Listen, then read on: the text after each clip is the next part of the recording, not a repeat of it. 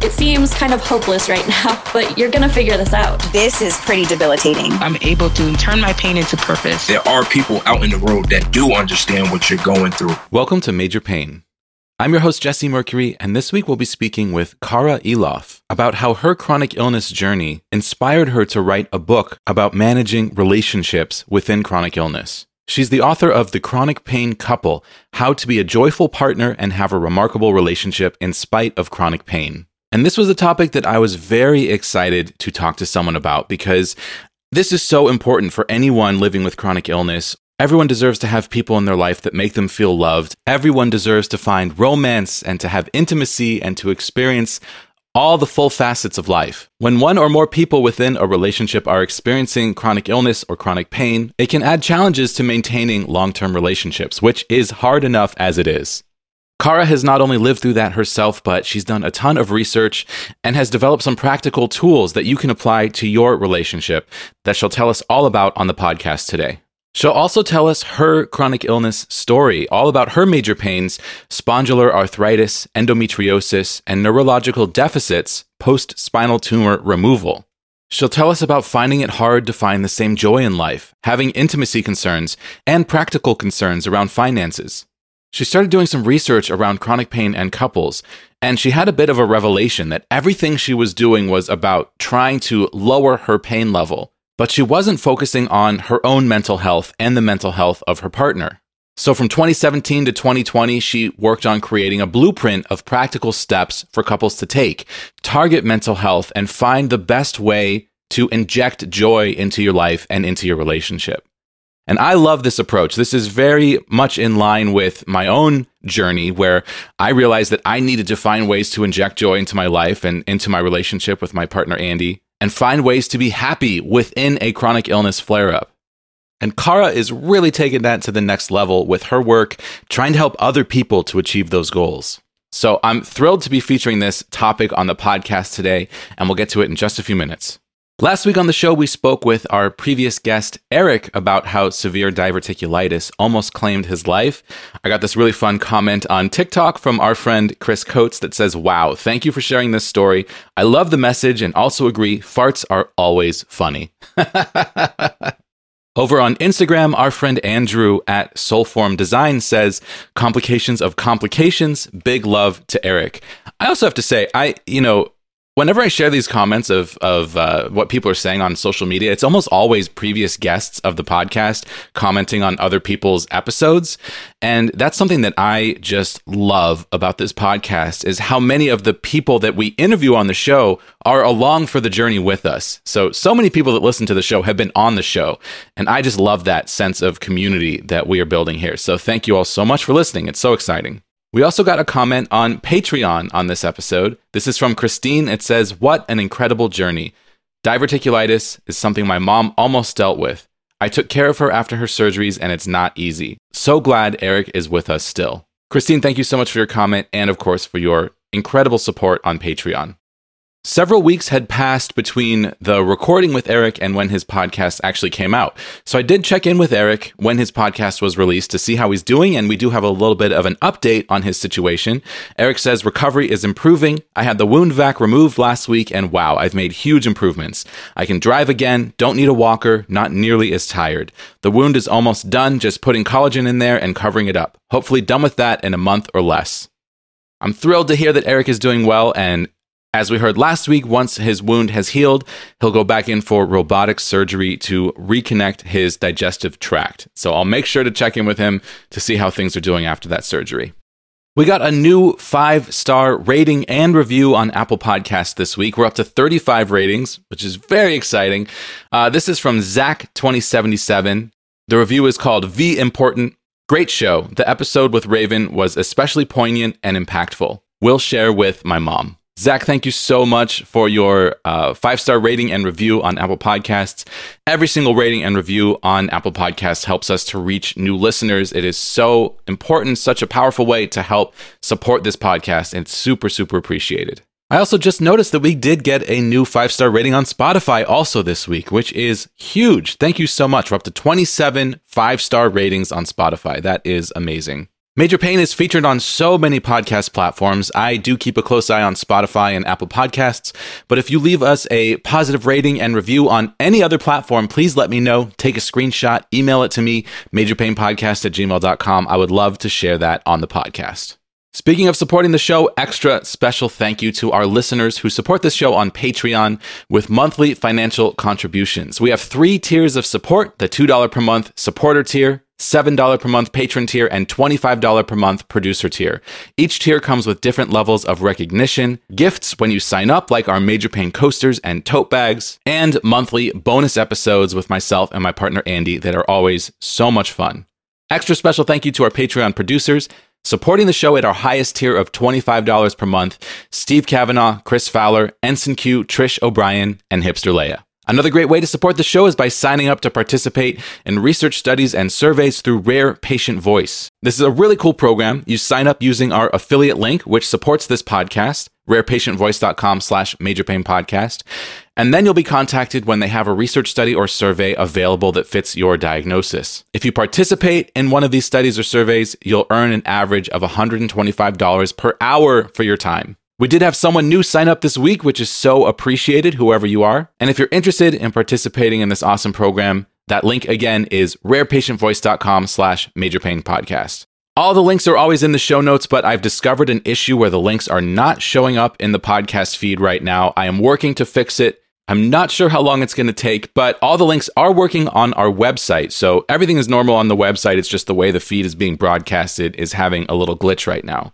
So if you want to make sure you're seeing all the links for our podcast descriptions, you can always find them on the website, majorpainpodcast.com. Speaking of the website, you can leave a comment on every episode of the podcast on our website. You can also leave comments if you're a Spotify listener right through the Spotify app, or just shoot me an email, majorpainpodcast@gmail.com. I also love seeing the reactions to our new episodes on our social media pages, Instagram, TikTok, and YouTube, all at Major Pain Podcast. I'll remind you as always that I am not a medical professional and nothing you hear on this podcast is intended as medical advice. Please do not take any action based off what you hear on this show without first consulting your doctor. And with that, we'll jump into our fantastic episode with Karra Eloff about managing relationships within chronic illness.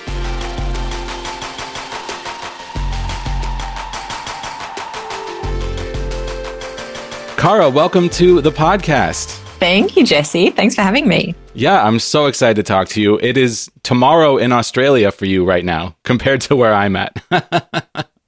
It is. It is morning, but thankfully not too early. Yes. So. We were just discussing that we're having a time travel conversation. It's 5 p.m. for me and morning for you. So strange. But I'm really excited to talk to you today about something that is very important to me. You know, we're going to be getting into talking about relationships inside of chronic illness.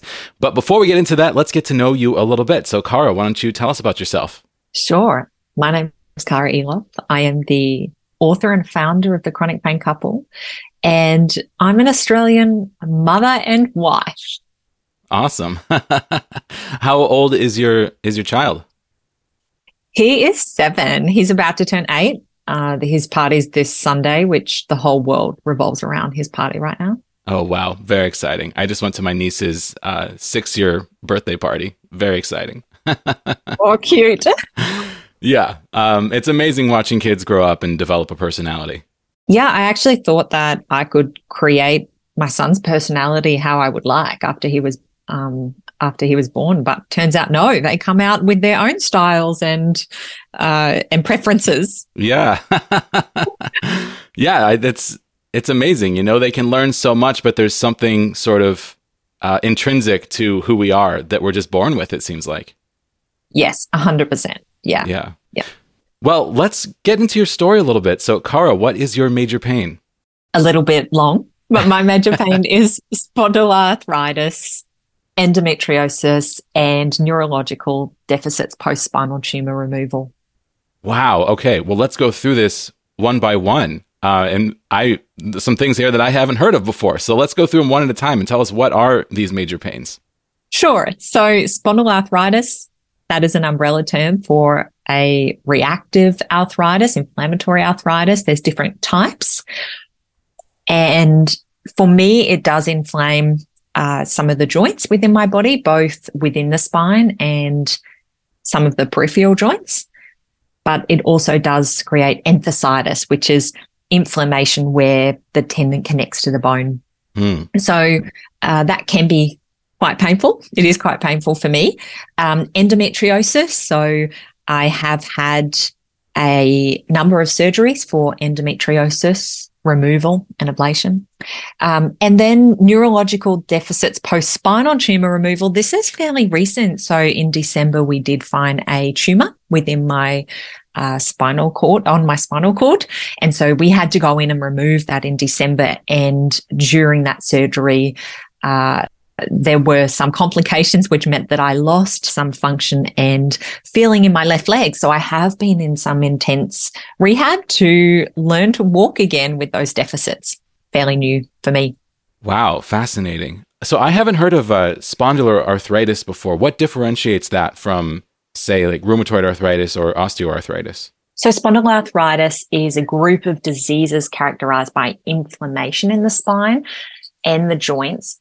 This is an umbrella term for conditions like ankylosing spondylitis, psoriatic arthritis.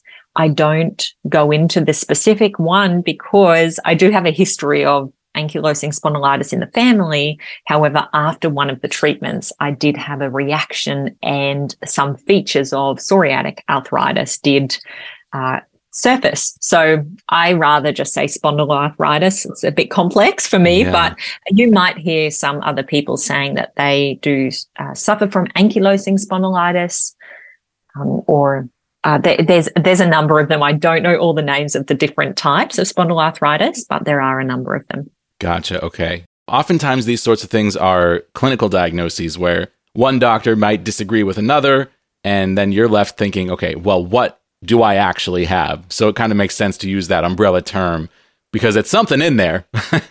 And it could be one, could be the other, could be both. But let's just use this umbrella because it is encompassing of what's happening. Yes. Thank you for understanding. Yes, it can be quite tricky to pin it down to just one kind of condition when symptoms do overlap. It gives the good picture of what's happening. Yes, definitely. And it sounds like you've been through a lot with your health.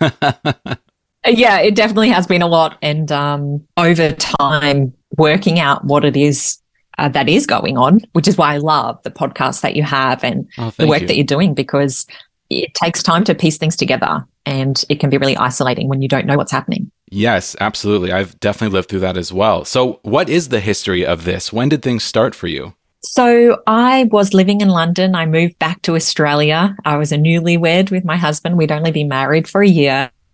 And I loved running. I had just finished a half marathon and suddenly we were actually out furniture shopping and I just collapsed all of a sudden.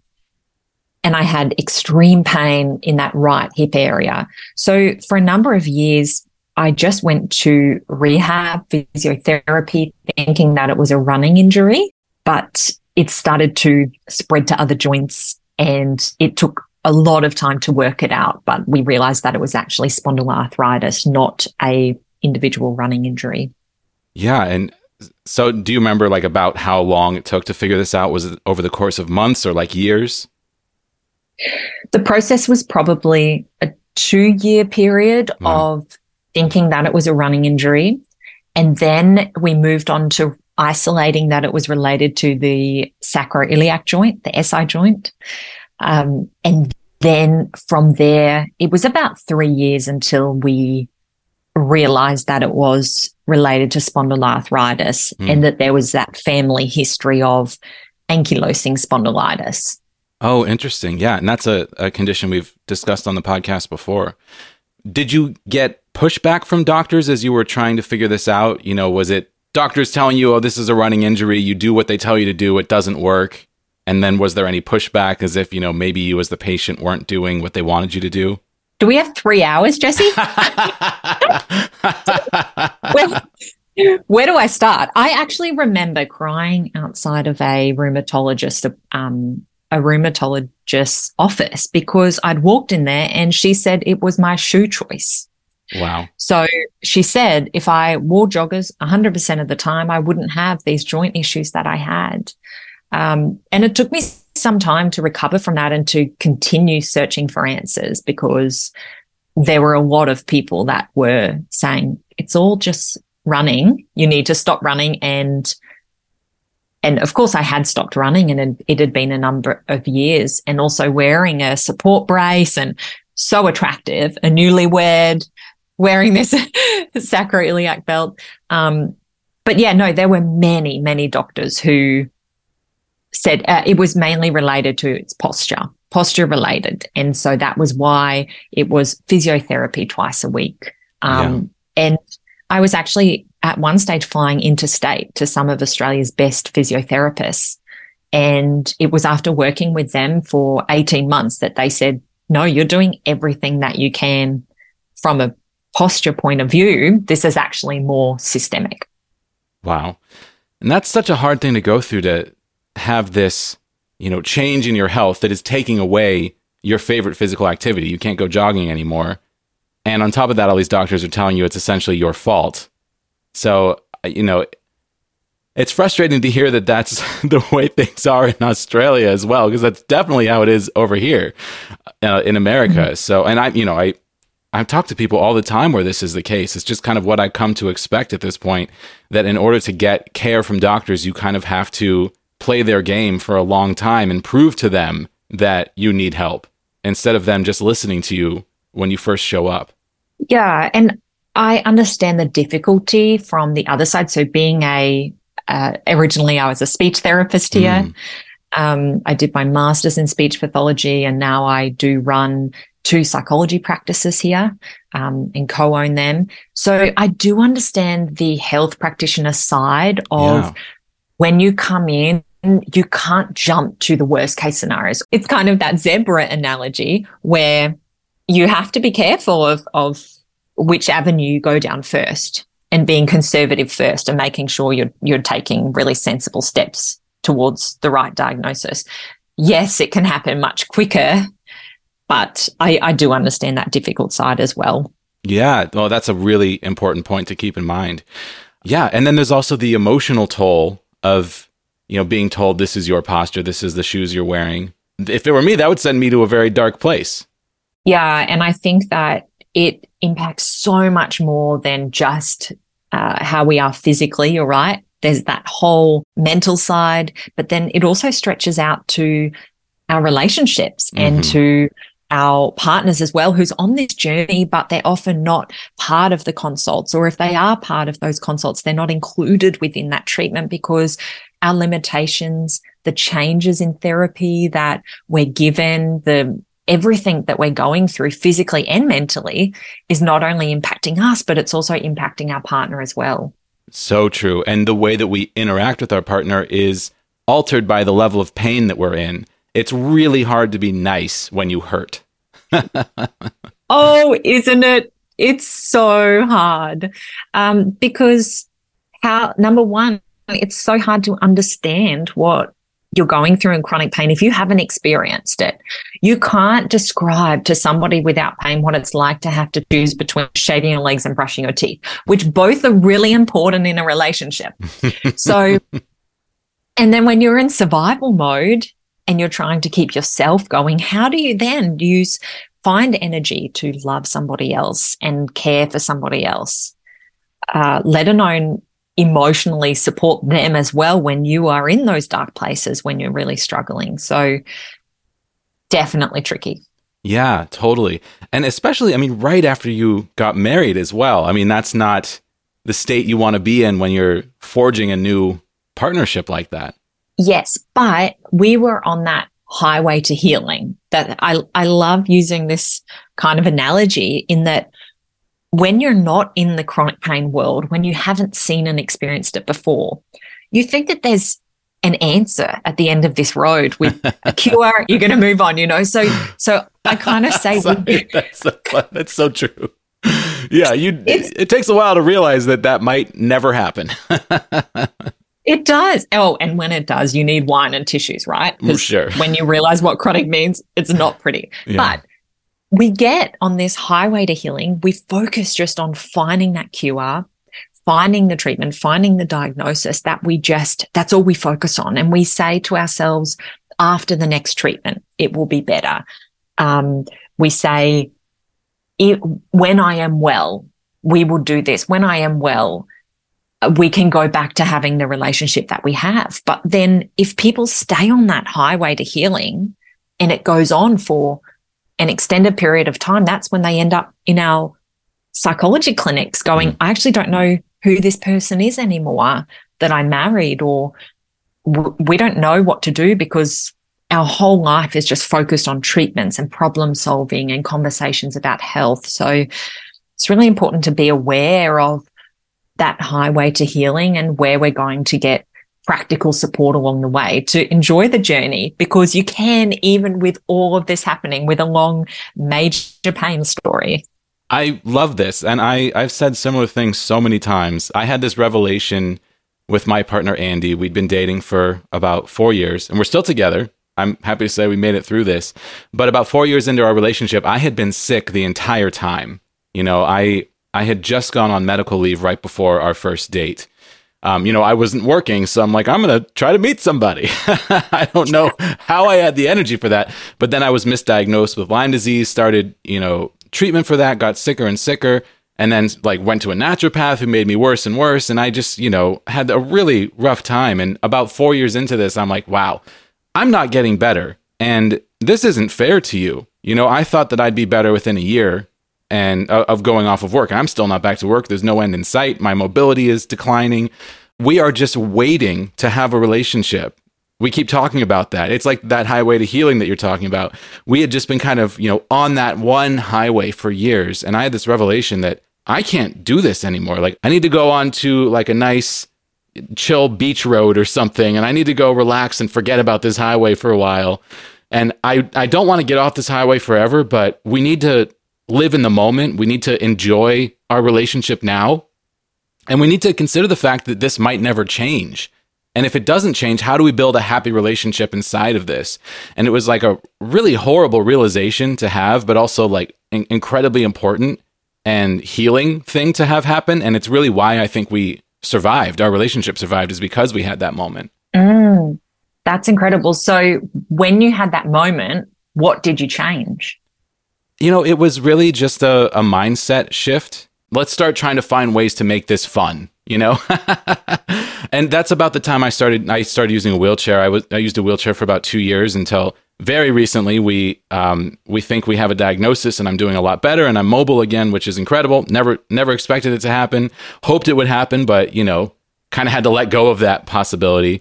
And I think that's also part of it too, is being willing to let go of the possibility or the expectation that you will get better and just being okay living with things as they are.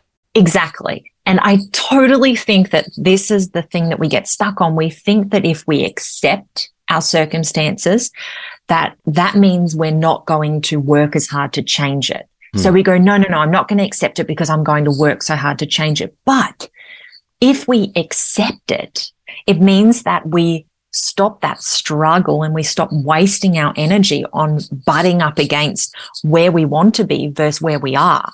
And we use that energy to just enjoy the moment, but also make plans for how you're going to, in a sustainable way, work towards a solution to the health problems. And it's so interesting you say the wheelchair part, because there was a time where I had to use a wheelchair, but it was in the back of our ute for weeks because every time we rocked up at a place, I was like, hell no, I'm not getting in that. And then we pulled up at IKEA. I mean, there was no way I could have walked through IKEA. But I really wanted the meatballs, which were right at the end. And I thought, how am I going to get to the meatballs? I'm not, And so we got the wheelchair out and I cried. I was a mess. I cried in the wheelchair all the way up into IKEA. And halfway through, we had the best time that we had had in months because I wasn't in pain. Mm-hmm. I could hold everything on the wheelchair. I mean, we bought way more than what we needed.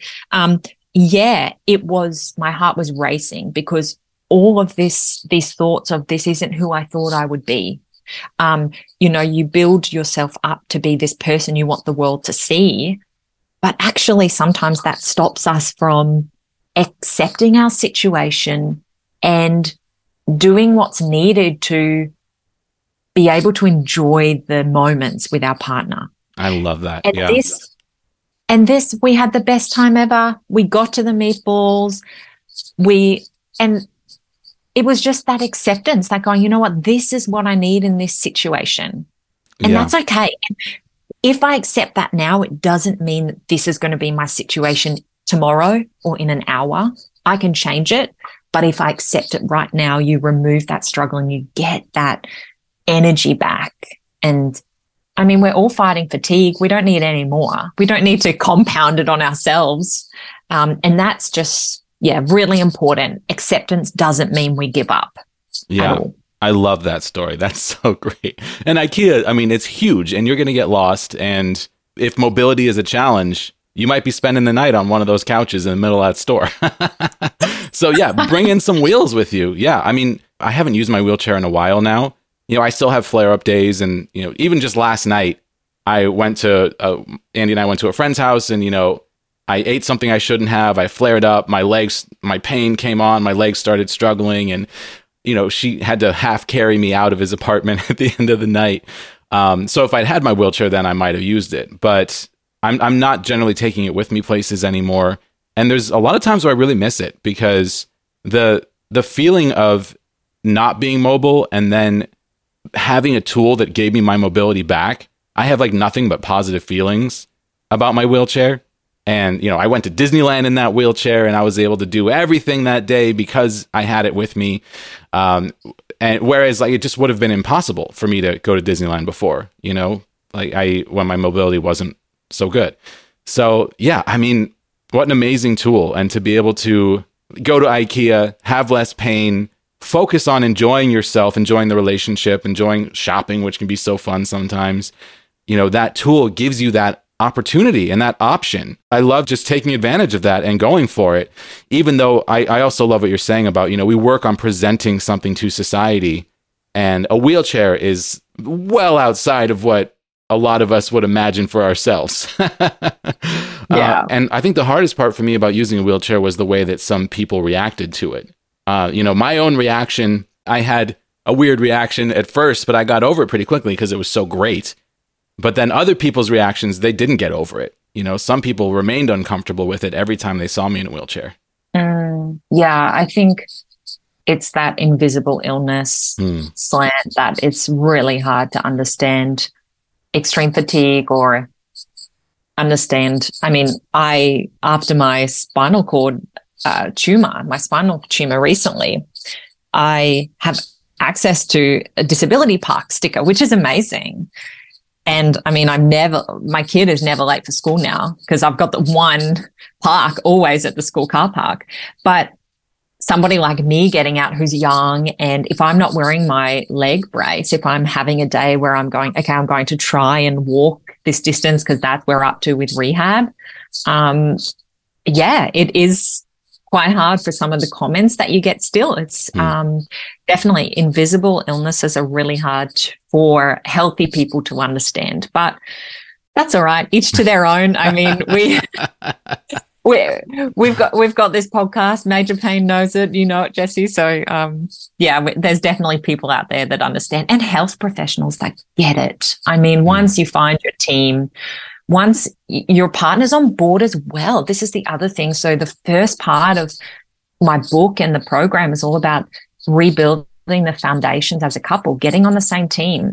So this invisible illness is really easy to forget for a healthy, loving partner who's looking at you, and it's different every day. It's okay. So yesterday we went out and we did this, but today you're not able to do it. That's a very hard thing to understand. Mm-hmm. So it's really important to know the right questions to ask and answers to give and ways to rebuild the foundation of what's possible, not possible, what's important and what helps a partner with chronic pain. How long in your chronic pain journey did it take for you to have that moment where you realized that, you needed to shift something in your relationship and have some language around acceptance and around how to approach one person being in chronic pain and the other not? Good question. So I spent a lot of time trying to find somebody with the answers for a couple, because I thought there's so many people, 1 in 5 people with chronic pain, there's got to be somebody that has the practical tools. And I mean, we didn't need couples counseling. We weren't thinking about divorce, or we weren't in distress, which some couples are, and this also works for them. But we just found it hard to find the same joy in life and together. And there were also intimacy issues going on, and practical concerns about finances and work and our roles as partners in a relationship. And so I really tried looking for somebody with those answers, and I couldn't find them. So I actually started going to the university library where I was doing my master's, and I started researching about what research has been done on chronic pain in couples just in my spare time. And I found an article in one of the research journals which said that it's not only pain intensity that determines relationship satisfaction, but it's also the mental health wellness of both partners. And I kind of just stopped and thought, hang on, everything I'm doing is focusing on decreasing my pain, because I thought if my pain is the thing that came and took our joy away, then the chronic pain and the chronic illness is the thing that needs to leave. But what research started showing is that you can also target the mental health wellness of both partners, and you can have similar outcomes in relationship satisfaction. And so I started trialing that, dialing down treatment and upping mental health treatment. And the results were incredible. And then some of the mental health treatment that I was getting individually, I could see that could be adapted to couples also. But then as I started to research it, there wasn't anybody working or doing things in that space. And as somebody that owns a psychology clinic as well, and has a team of psychologists and knows that couples are coming in looking for this type of support, I spent from 2017 to 2020 working on a practical blueprint for what the research says and my own experience on practical strategies for couples. Wow, that's amazing. And can you share anything about that blueprint with us? 100%, yes. So in the book, we go through kind of 5 stages. So it starts with getting on the same team as your partner. So it's not you and your pain versus your partner. Many couples that are really struggling will come in thinking that. And what it is it's you and your partner versus the pain. So you get on the same team. Yes, life is different. We rework the foundations. But the problem here is that often if we go to couples counseling, it's weeks and weeks of counseling. There's fatigue issues, and it's not informed by pain science. So there's things we have to consider in terms of being in survival mode, having fatigue, what the science says about relationships and attachment in chronic pain. And so with the foundations, I just do a simple 3-page PDF conversation that you can fill out answers to of, okay, what are the things that I can do as a partner that can help you avoid a flare-up, can help you during a flare-up? What medications are you on? Things like that. So really we reworking the foundations. And then we move on to communication. This is definitely not the boring, make sure you're open and honest with your partner, which I don't even know what that means.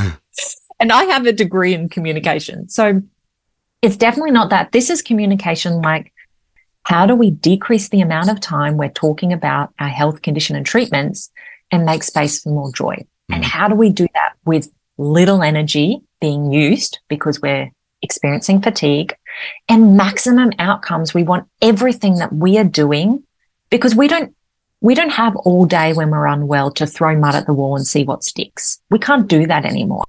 I used to go about my day not thinking about how to inject joy into my day. I would just go for a long run at the end of the day, because if I didn't feel fulfilled, that would make me feel fulfilled. But now I have a window of 4 hours each day, and I make sure that everything I do, everything I focus on, it's aligned with my values. I know what brings me joy. And that's what we really look at in communication, is going, yeah, what do you each value? How do we create space for this joy? And how do we maximize how we communicate love as well? Because energy's a concern. So that's the second phase, is communication. The third one is mental health. So I call it Mind Matters. I just mentioned about that really important research that I found that it's not only pain intensity that determines relationship satisfaction, but also the mental health wellness of both partners. Both is in capital letters. We forget that our condition is affecting our partner just as much, and improving our relationship is not just about decreasing the pain or removing the condition. It's both partners' mental health and emotional well-being. So we look at, how do we avoid caregiver burnout and compassion fatigue for the partner? And I actually had a relationship expert join my program recently, because she said, I'm a relationship expert and all my tools aren't working. And I knew there would have been a piece of the puzzle that was missing. And it was that she had forgotten that in order to improve the relationship, focusing on the partner's emotional well-being and resilience for dealing with these situations. I mean, our partners are making decisions sometimes in the middle of the night. Are we going to hospital? Are we staying home? Who are we calling right now? What medication do we need to give right now? And I think we're aware of it, that it is taking a toll on our partner, but it's hard to know what to do. So this section of the book is all about, what are the practical steps to improve the mental health wellness of both partners? Then we move into intimacy, because who is talking about it? Come on, guys. Everyone's doing it, but nobody's talking about the struggles we're having. So we talk about the three really common problems that come up in intimacy for chronic pain couples. And number one, that is the straightforward, intimacy can be painful for many people. Number two, that there can be a lack of desire for intimacy because of chronic pain. So if we were being chased by a bear and in survival mode because we thought we were going to get eaten by a bear, we're not going to stop running and think, ooh, I think I might want some. Hey, baby.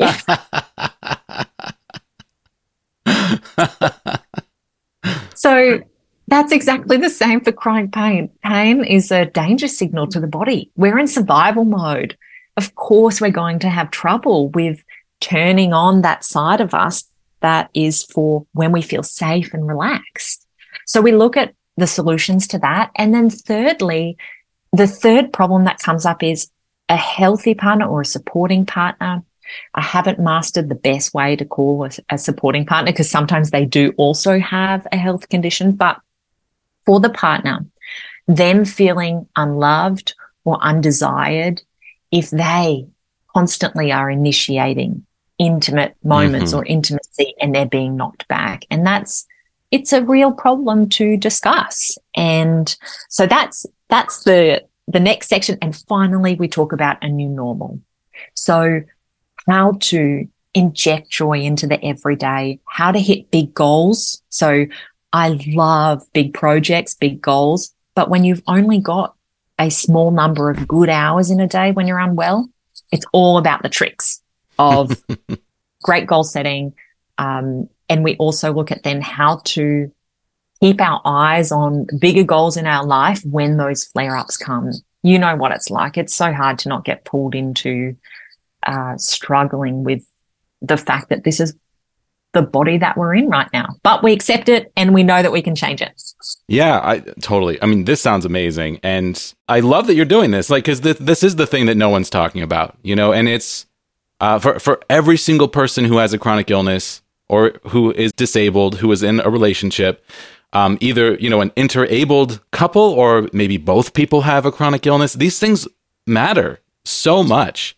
Like what you were saying about, you know, if one person is always trying to initiate, but the other person is, you know, in too much pain to be intimate, those things like really matter. You know, there's like that repeated sort of coalescence of a problem where it's like, it's not a problem at first. It's like, oh, well, this isn't a good day. But when you have so many bad days in a row, and then the other person starts to feel, oh, well, I'm not going to initiate anymore. And then no one's initiating anymore. And then suddenly there's a huge problem that didn't exist before. And that can happen in so many different ways in so many different places inside of a relationship. So being proactive about trying to see them coming and have some language and some communication around it is massively important for anyone in any sort of relationship like this. I 100% agree, which is why I wrote when I don't love writing. When did this happen in your journey? When did this book happen? And, you know, we were talking through your story and you get your diagnosis. When does endometriosis come in after that? You then pile on another chronic illness on top of chronic illness. What's the timeline of all of this happening? It kind of blurs in. But I do know 2017 is when I really got passionate about researching couples and chronic pain and living joyfully. I put down the book a little bit between 2018 and 2019. I think I actually went to Bali and got really sick, ended up in a hospital there and had to I lost so many kilograms in a week, and we didn't know what was wrong with me. So I ended up coming home in a wheelchair, and that kind of rocked me a bit, that experience as well, because it was just like a cherry on top. You know those moments? So a number of things happened. Also being really busy with the clinic. So we expanded. We had 3 clinics running before COVID, 3 psychology clinics on the Sunshine Coast in Australia. And then we combined down to 2. So there was a lot of work things going on. I put it down, but it just didn't leave me. I wanted answers and I wanted to give answers as well. And I started to see so much success with what I was trialing in my own relationship that people were asking us. We would go out with friends and they would say, hey, weren't you in hospital last month? You guys seem really happy. And these are healthy friends. And I was saying, yeah, we're hacking our love life because I don't have energy to focus on anything that's not going to be hard hitting and love giving and joy filling in our lives. So I then finished the book, and get this, I finished the book March 2020. Yeah. And all the publishers closed down because of COVID. Yeah. And so I had to wait for the publishers to open back up, and really thankfully an amazing worldwide publisher, Exile Publishing, contacted me and said, yeah, absolutely love the book. We think it's needed. And from there, it actually was launched in Australia last year, but it only dropped in the US March this year. So it's pretty fresh around your part of the world. Wow. So cool. How about being a parent? I mean, that's a whole other wrinkle on top of, you know, already managing multiple chronic illnesses, managing a relationship, and then becoming a parent on top of that. Was there feelings of, I don't know if I'm up to this, if I can do this? Yes. So the wheelchair story is part of my pregnancy story. So because of that SI joint dysfunction, I had to have a lot of help during pregnancy because walking was quite hard. But at that stage, I didn't have the diagnosis. I was still in the phase, this was 2015, I was still in the phase of running injury when I was pregnant. Wow. So quite hopeful. I really wasn't concerned about anything chronic illness wise when I was pregnant, but the spondyloarthritis was triggered after that, the birth of my son. Okay. So it was at that stage that everything kind of started to come together and we realized what was happening. Definitely, I left the story, any stories about my son out of the book because I know that having a child is a big decision and problem for many people with chronic illness and chronic pain. And I didn't want to bring that into the book. It was about a couple and relationships. I mean, that's definitely a big part of difficult moments in a relationship is going, okay, can we have kids? What is your health like? And that's definitely a conversation. I mean, I went out to dinner with my mum last night and half the conversation is, yeah, what does it look like for having a second child? And it's so complex. I mean, my son, he's got a fear of bears, and one day I'm going to have to tell him that came from me literally lying under blankets when I was exhausted, pretending that there was a bear chasing us just so he would lay down with me under the blanket. So parenting is hard when you have flare-ups and you have chronic illness, but at the same time, he has so much empathy. He is just the most incredible child. He cares so much. Yes, I don't like it when he sees me unwell, but he has a lot of compassion for people who are unwell, and he definitely knows the work I'm doing. When we see somebody unwell, he says, "Mum, should we give them your book so they can have a great relationship?" Oh, that's so cute. Once you got your diagnosis with your arthritis diagnosis, was that, this moment where suddenly there's treatment options available, and did that improve your pain situation? That's a sore topic, Jesse. There was so much hope. You know what it's like at the start. You think, wow, we have a medication. We are probably on medication number 130. There are a number of treatments that have worked well for me, and they keep me functioning really well. I mean, the surgeries for endometriosis was really helpful. I do a lot of rehab at the moment for the deficits with the left leg. So management, I'm doing well, but definitely, we are on a journey of treatment still. Yeah. And that's so frustrating because there's so many things to try. And it's like, what is the magic combination of, physical therapy and, practical things like what am I eating? How am I sleeping? When am I waking up? And then also which supplements am I taking and which of these many medications are available that I can try, and falling into that perfect mix that gives you the best version of what you can exist as within this chronic illness, because the illness isn't going anywhere. That is so hard, and it takes years sometimes. I am so glad you just mentioned that, because this is actually something that I think really impacts couples as well. So, of course, I am the master of clean eating now, dairy-free, gluten-free, everything down to sweet potato. But no, so I'm not really. I have spent a lot of time honing in on my diet as well. But sometimes what we can do when we know that there's things that we should be doing to improve, we forget that we're human. And if this was a friend or even our partner, if our partner was going through this, we would encourage them. We would say, "Hey, you're doing really well, keep going." But when we wake up and we know there's things that we could be doing, and perhaps we're overwhelmed, perhaps we want pancakes today because we're in so much pain and it's just one of those days, which for me, I love pancakes. So I might just say that every day. But if we wake up on one of those days and it's hard to do the right things, because everyone tells us what the right thing is, so sometimes it can be completely overwhelming.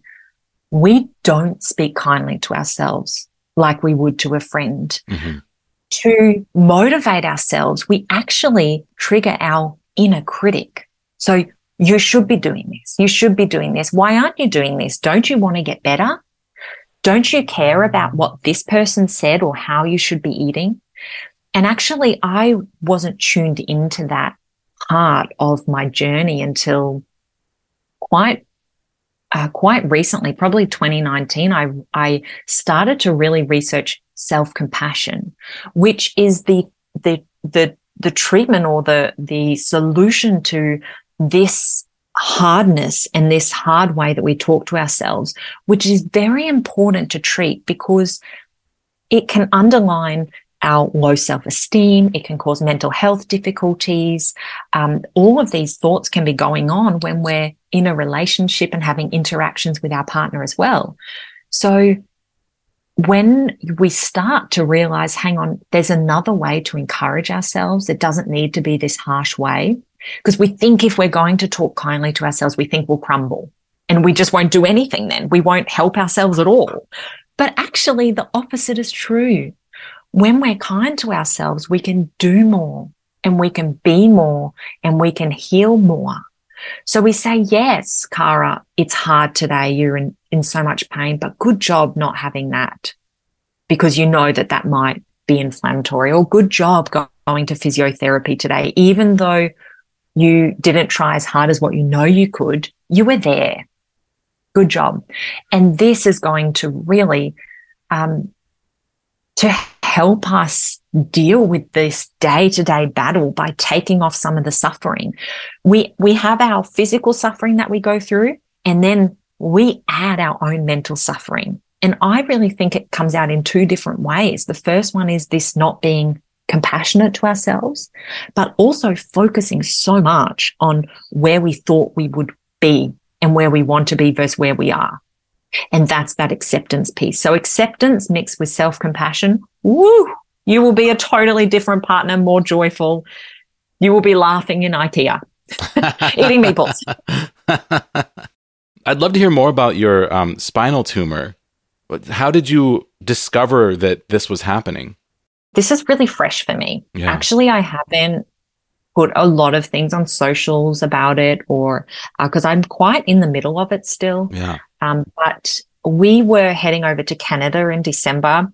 An amazing white Christmas we'd planned. We're going to Whistler. I mean, for Aussies who are in the middle of the heat here, it was going to be incredible. But right before we headed off, I was presenting to my healthcare team a lot with sciatic pain, and I was having trouble laying down, but we thought that was just my regular condition related to pelvis pain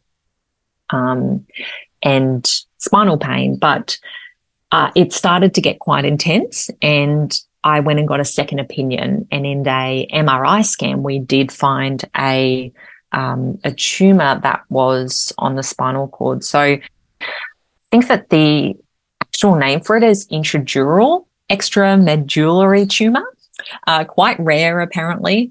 And but yeah, I was the lucky one that had this. And when we found out, it was basically they were quite shocked that I hadn't already lost ability to walk. So it was a kind of urgent removal situation. So we were meant to go to Canada the following week. We didn't. We instead went in for surgery, and I went in for surgery. Thankfully, all of my nerve function to organs was still okay.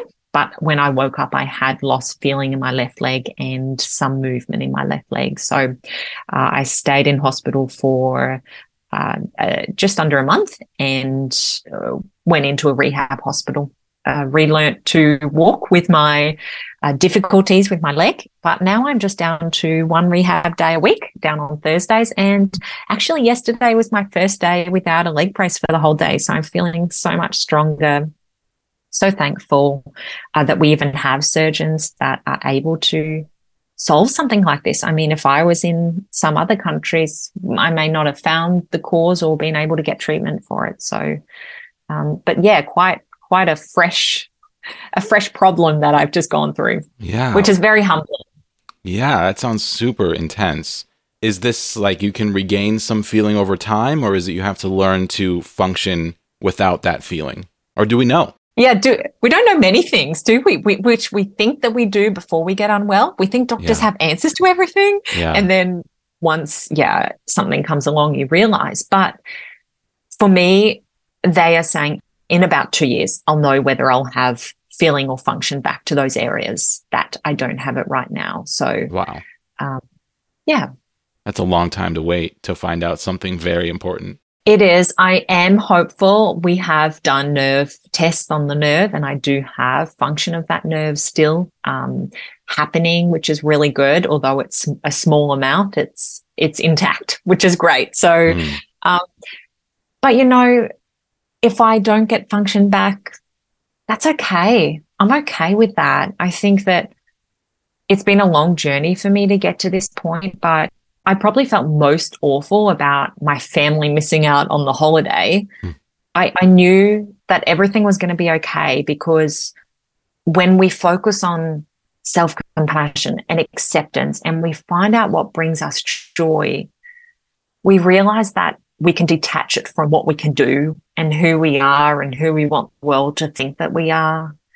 And a lot of it, I can find that satisfaction from small parts in my day. I value seeing my son be healthy. And that might be from packing a healthy lunchbox to taking him to a soccer game. I value that. And I value encouraging my husband and spending time with him. And I mean, I would have said that I love running, but I've had time to dissect what it is about running that I loved. And it was the challenge and being in nature and the health benefits of it, which I can get from eating healthy and going for a walk in nature and setting really big goals in life, like writing books and starting companies and speaking internationally. That's what I subbed in for those challenges. And we don't need to be held captive by our flare-ups, and our happiness and joy doesn't need to go up and down depending on how our pain is each day. Yeah. And it sounds like all of this work that you've done to sort of deconstruct how to make joy and make space for joy has really served you, so that when a new challenge comes up, you have these tools in place. And I totally agree. I know that some people might listen to this and think, wow, this is like a lot of positivity, maybe too much for me, you know? This is like that positive thinking that I don't know if this is real or honest, but this strikes me as very real and honest, and something that I have also lived through, which is that, you know, I had a period in my life that is very, very recent. You know, I've only been back on my feet for about 6 months. But right before that, I was using a wheelchair. I was ambulatory, so I could walk short distances, but if I needed to go a further distance, I would use a wheelchair. And I got to this point in the wheelchair, I was like, you know what? This is cool. You know, like, I can be a happy person and use a wheelchair. And if I don't get my full function back, I can have a happy life. I have an amazing partner, and we've really worked through some hard things together, and we are in a really great place. And I'm happy, you know? Yeah. Yeah. And now I'm not using a wheelchair all of a sudden. And it's a weird, complicated thing to have come to this point of learning that I could be happy using a mobility aid for the rest of my life, you know, accepting that and being okay with that. And then not needing it all of a sudden is a very strange feeling. But knowing that, you know, if I flare up again, if I get really bad again and I need to use the chair again, that the chair is not going to be a deterrent to me being happy.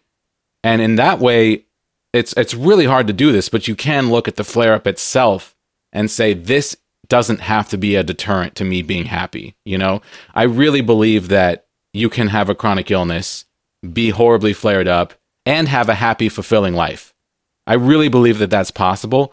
It is hard and is a challenge. But the thing is like when you have no physical limitations and you're just, you know, a super person who's running around doing everything and that you could possibly think of, you might still be miserable because you haven't had to reckon with how to be happy. And being happy is a practice that you have to get good at.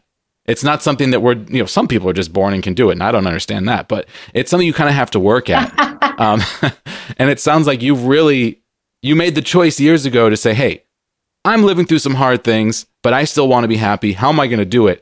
And you really went hard, you know. You did all this research. You wrote a book.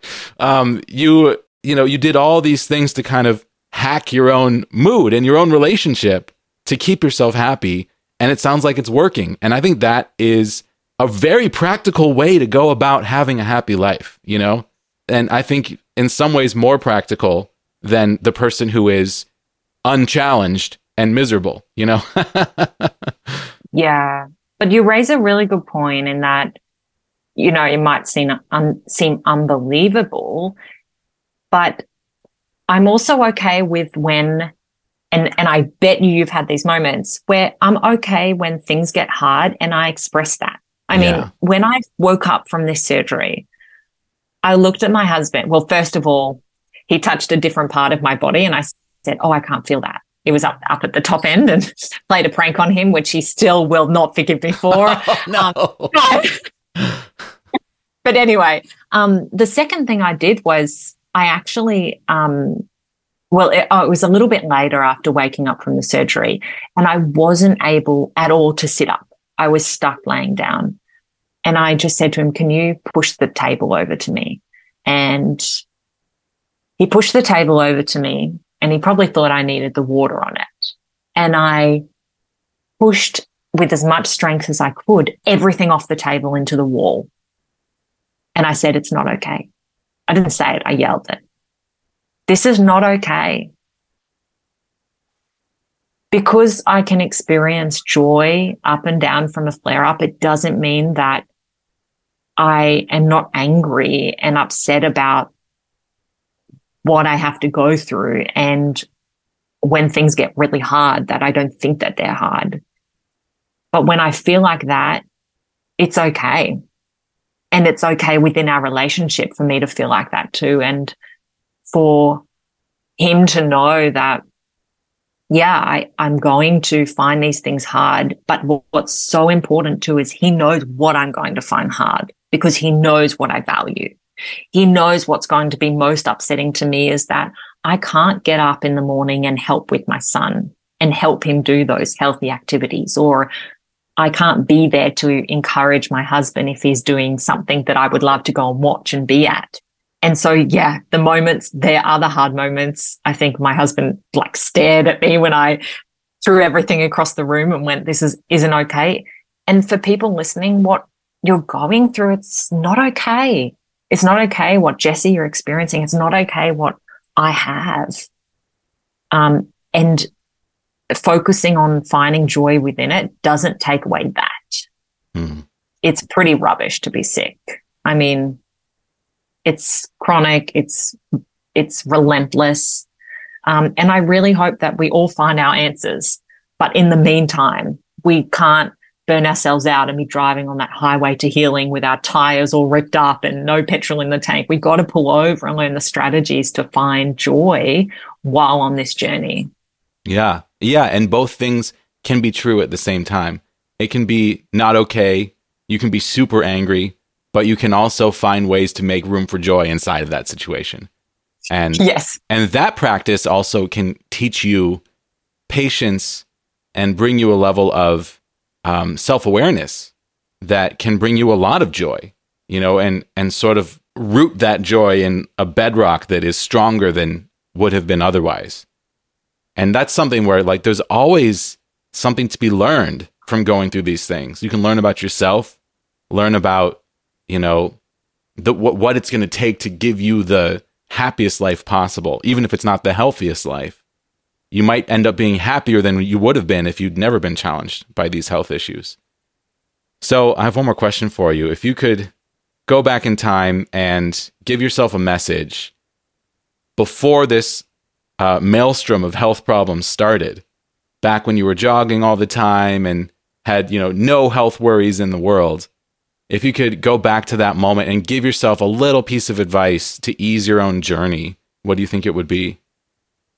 I think it would be, you're going to be happier with these struggles you're about to face. So hold on. I love that. Because, in a lot of ways, that's true. Do you feel that? Do you feel like you're a happier person now than you were before this health stuff started? Yes. I feel like I have more consistent joy in my life, and I'm doing what I'm meant to be doing. And I love that. Yeah. I do have, lower lows in terms of learning to walk again. I mean, that's hard. And that's harder than my struggles. I was probably worried about things like, I don't know if I was going to get to travel in mid-semester at uni. That was probably my worry when I was in uni. So the struggles are much deeper and harder, but the joy is more consistent, I think, now. But it's a process. I mean, this for me started so long ago. And I don't think you can just jump from a diagnosis and struggling with health to this stage. It takes a journey. And I think that it's really important not to do that journey on your own either, because chronic pain can change the way that you look at the world. And if you really want a great relationship, you've got to bring your partner along for that ride as well, so that you are both making decisions and viewing the world in this new way together. I love it. Well, Karra, what an amazing conversation. This has been so much fun. Please tell us again the name of your book and where people can go to connect with you online. Great. So it's The Chronic Pain Couple. Instagram is my favorite account, but please pick up the book. It's just dropped in the US. It is in bookstores. It can also be purchased online at many outlets. It's called The Chronic Pain Couple: How to Be Joyful and Have a Great Relationship in Spite of Chronic Pain. My name's Karra Eloff. I am so thankful for this conversation, Jesse. Yeah, I'm so glad that we made this happen. So fun to talk to you. And so much of what you're saying are things that I've sort of been wrestling with and kind of came to similar conclusions over the years. And it's really cool to hear someone else say it, especially someone who's got some research behind it. These are really, really important topics, and getting to hear your perspective on it has been a real joy. Thank you so much for sharing your time and your story with us today. No worries, Jesse. Thanks for listening to this episode of Major Pain. I'm Jesse Mercury, your host and the producer of this podcast. Artwork by Egg Salad Salad. Our theme music is the song Time Machine from my sci-fi synth-pop album, available at jessemmercury.bandcamp.com. Send your thoughts or questions to our email address, majorpainpodcast@gmail.com. You can also use that address to find us on PayPal. Tips are greatly appreciated. Don't forget to leave a positive rating and review on Apple Podcasts or the podcast platform of your choice. Find more information about this show or leave a comment on any episode at our website, majorpainpodcast.com. Major Pain is supported by listeners on Patreon. Thank you to our $2 per month supporters, our $7 per month patrons Naomi Adele Smith, Sunny Roberts, Laura Stevens, Kelsey Madsen, All Around Foundation Waterproofing, Danielle Signorelli, Alexandria Henderson, Justin Minnick, Heather Muncie, and Robert, and our $25 per month producers Steve Kavanaugh, Chris Fowler, Ensign Q, Trish O'Brien, and Hipster Leia. Learn how you can support the show while receiving special recognition, gifts, and monthly bonus episodes at patreon.com/majorpainpodcast.